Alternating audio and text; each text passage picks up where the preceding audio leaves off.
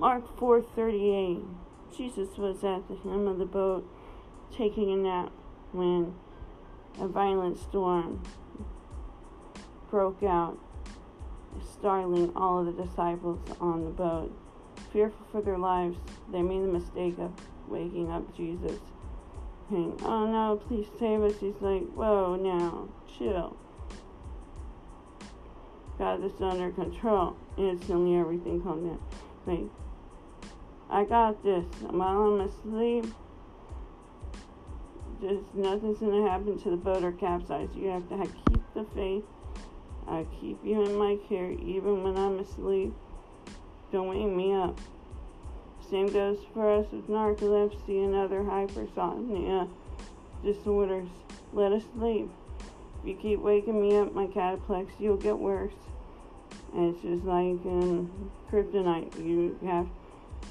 I must recharge my batteries. I have to retreat to the nap cave, or I can't save your butt. I can't defend your honor as someone. I can't be there to be a mom.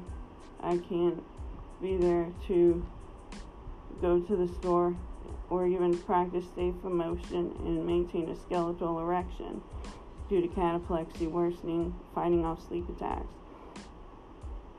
I feel that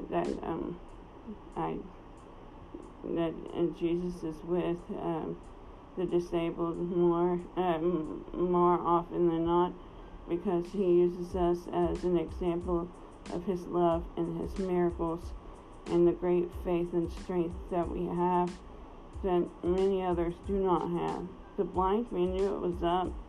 People laughed at him, but he knew it was up, and Jesus gave him a sight back. How amazing is that?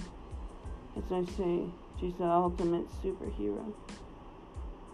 And I sometimes feel very alone, and I'm often accused of being demon-possessed on my video on YouTube of my sleep paralysis, Sleepy American. And I'm not going to let that get me down, or threats of a narcoleptic holocaust. That was the worst.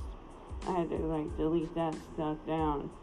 But I am here to defend the disabled, and I am so honored to run the nap cave, and I will be here to kick butt until the end of time.